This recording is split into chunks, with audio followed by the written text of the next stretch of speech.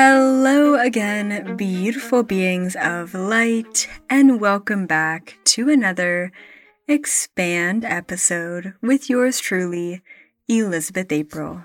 Today, I want to talk about the concept of being alone. And I want you to think about this concept of being alone in your own reality. I know that some people are very scared or fearful or anxious when they think about being alone. I know that some people thrive on being alone. And I just kind of had this realization. So I was outside, I was meditating, and I was kind of having this moment with myself. And then my wife opens up the back door and she comes out and she starts talking to me. And immediately I can feel and sense her vibration, and it takes me out of the moment that I was having. It wasn't a big deal, but because I was very aware through meditation and quieting my mind, and then having her come into my energy, it felt jarring. It felt completely different. And after she left, I started thinking about this concept of being alone. And, I have a beautiful property in Canada, which is 10 acres of just pure, untouched forest. About 2 acres are cleared, and that's where the house is.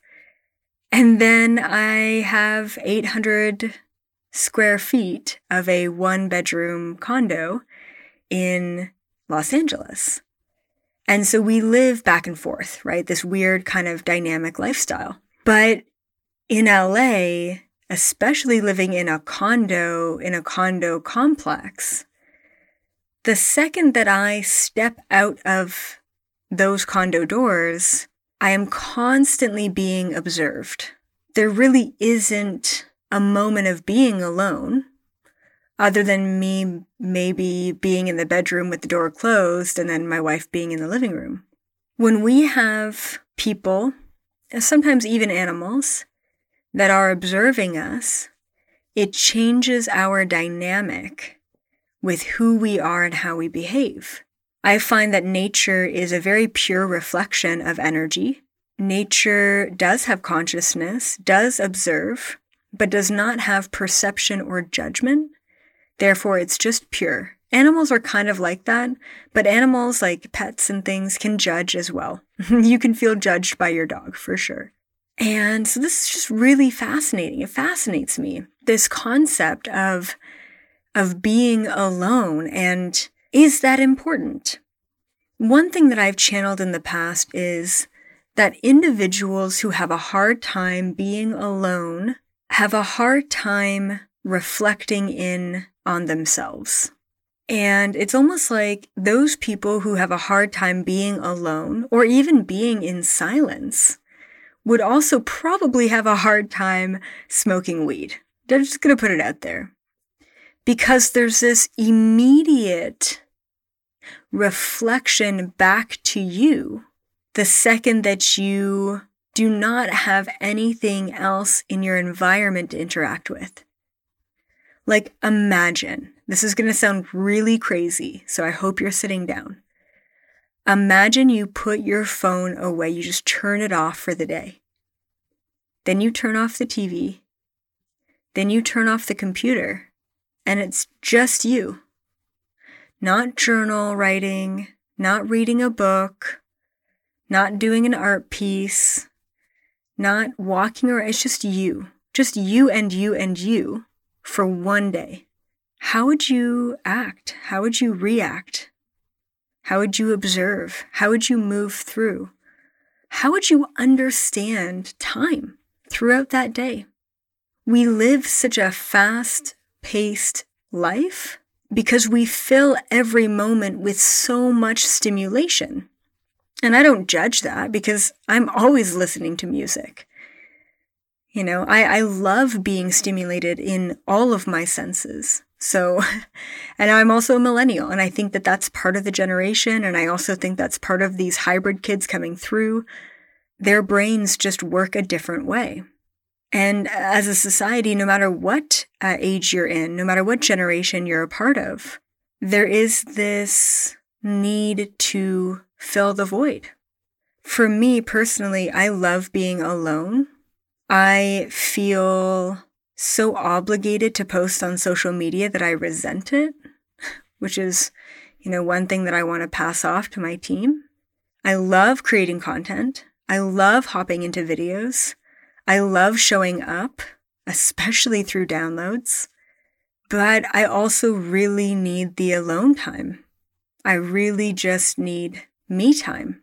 And having so much of this alone time here on this beautiful property for the first time ever, because I've never owned a property before, never had this kind of expansion or experience. I have an apprehension of going back to Los Angeles and always being observed. Not only that, but I actually tend to get recognized in LA quite often. I know this might trigger some people, but I actually kind of enjoyed wearing a mask for a bit because I get to be anonymous. I get to, and I'm not saying that like I'm, so popular that there's crowd. It's not even close to that. But no matter where I am or who I am, I get to just kind of be unknown.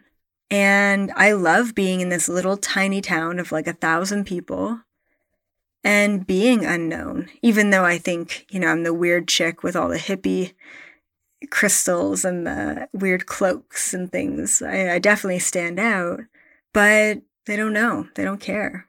I like not being observed because every time an observation from someone else, a conscious participant happens, they are immediately creating their own reality of what they or who they believe that you are, instead of you just being you.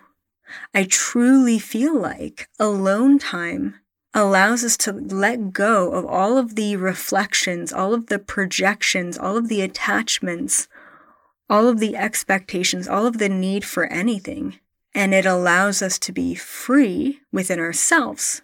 However, that freedom is very scary for a lot of people because that freedom means that they have to let go of all of their identifiers.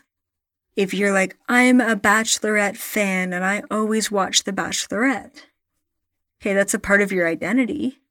Maybe that says something about who you are. Maybe not.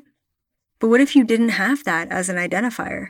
Now, moving forward, imagine no makeup. I don't know if you wear makeup, but no makeup, no clothing, no jewelry, no rings, no wedding bands, no identifiers. You're just butt-ass naked, all alone.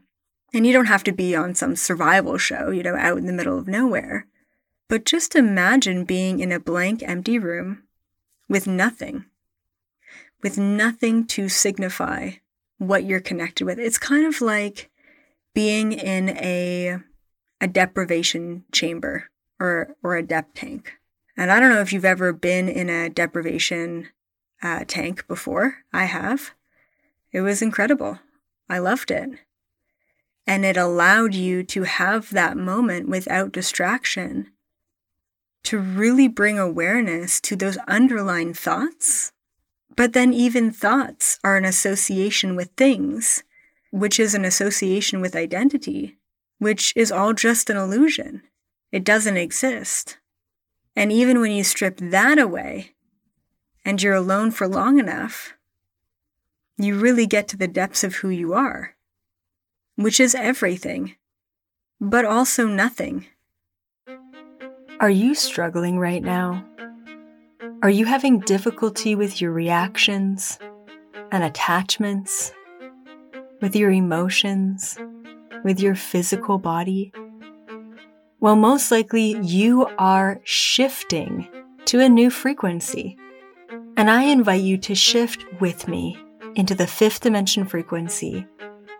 Check out the 3D to 5D Shift Masterclass by yours truly, Elizabeth April. You can find it on my website today. It is an 8-week-long course, and it will help you let go of 3D Understand that this entire reality is just an illusion created by your conscious awareness and focus. I will see you in the Shift Masterclass, but also in the Fifth Dimension frequency.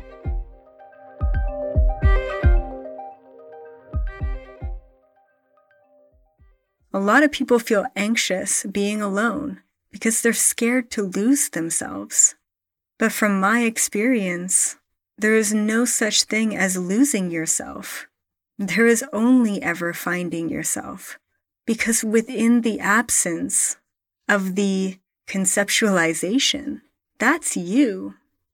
And how does that feel? To be connected to the nothingness that is you. Maybe not at first, but eventually you'll feel free within that. And then there's this question.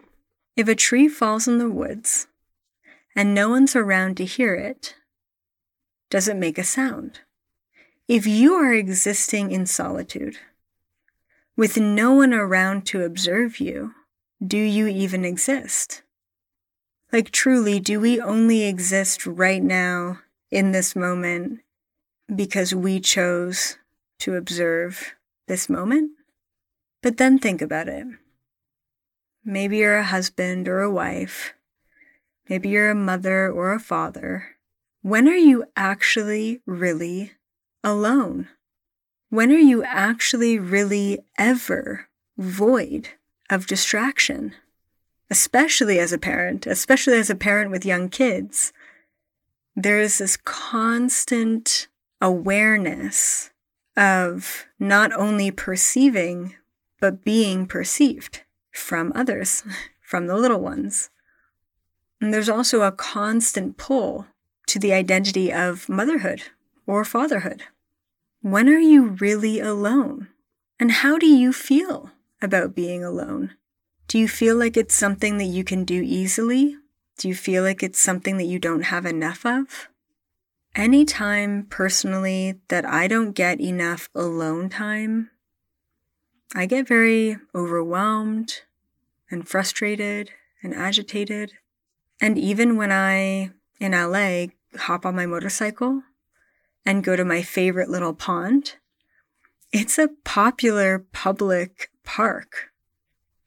There are always people around.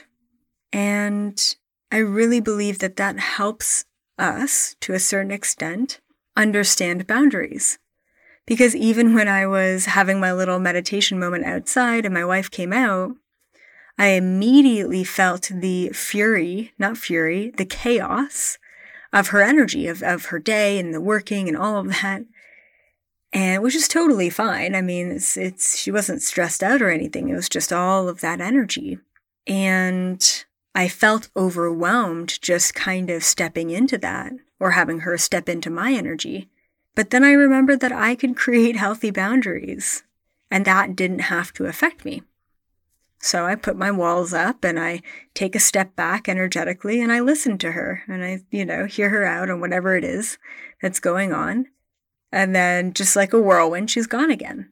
And I'm okay with it because I've created those healthy boundaries. I was able to remove myself from that in the moment. And that's what we need. If you live in a city, if you have constant commotion and chaos, you need to be able to connect with the right things and disconnect from the things that don't actually serve you. Because even a plant can observe you. Even a microscopic atom can observe you. I really don't believe that we are ever really alone. Ever. I mean, and I'm just talking about the physical world, not even mentioning the non-physical world and all of the beings and the entities and the whatever that are there. But just here in this physical reality, are we ever truly alone? And hey, you might be 65 and perpetually single for most of your life. And you might be thinking, yeah, I'm alone all the time. So are you utilizing that? Are you bringing awareness to yourself within that non-reflection? It's funny, years ago I called myself a serial monogamist. And basically that just means that I am always forever in long-term relationships. Ever since I was 14, it's been basically 2 to 3 year relationships again and again and again and again. And I had this worry when I was in my mid-20s to think, am I running from something? Am I unable to be alone? What am I doing? Why am I like this? And I really had to check myself. And of course, they were all divine, synchronistic, important, pivotal dynamics and relationships that I was a part of. I don't regret any of them, not even the really dark ones. And the message that came back to me was, I learn the fastest through having another person in my life because there's an immediate projection and reflection that I have to deal with. And that made so much sense to me because I'm the kind of person that if completely left to my own devices, left on my own, I feel like, well, first of all, I would get so comfortable with being alone that I would probably want to be there for the rest of my life. And that can be kind of sad as well. But also, there would be no checks and balances. There would be no, hey, are you sure you want to do that? Or, hey, you're kind of being a dick right now. Or, hey, maybe you should share, or whatever. But being alone, honestly, it's so easy for me to do. And what's really interesting, it's kind of like going back to the saying of like, people who want UFO disclosure and contact don't ever get it in their life. People who don't want, have never asked for UFO disclosure and contact, get it. I feel like in some sort of weird, twisted way, people who have a huge problem being alone often end up alone. People who don't really care about being alone or not, or would rather be alone, end up in relationships. I don't think that this is always the case, but I think that individuals who have contracts where they need to learn the essence, the value, the potentials of loneliness and being alone, end up alone. And the individuals who have learned the potentials of loneliness and being alone end up with someone because they have to learn to share. They have to learn to be with someone, and I laugh at that because I see that in my own life.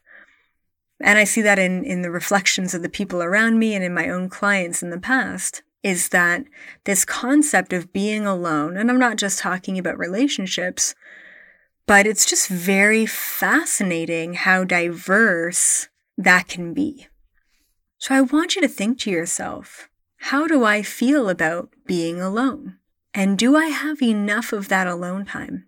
It is so important that we have this space, we have this time in order to go inward, in order to grow, in order to expand and contemplate without distraction, without technology, without bypassing. With that being said, I will bring this episode to a close. As always, thank you for spending your alone time with me. I really appreciate it. As always, until next time, I will see all of you in the fifth dimension.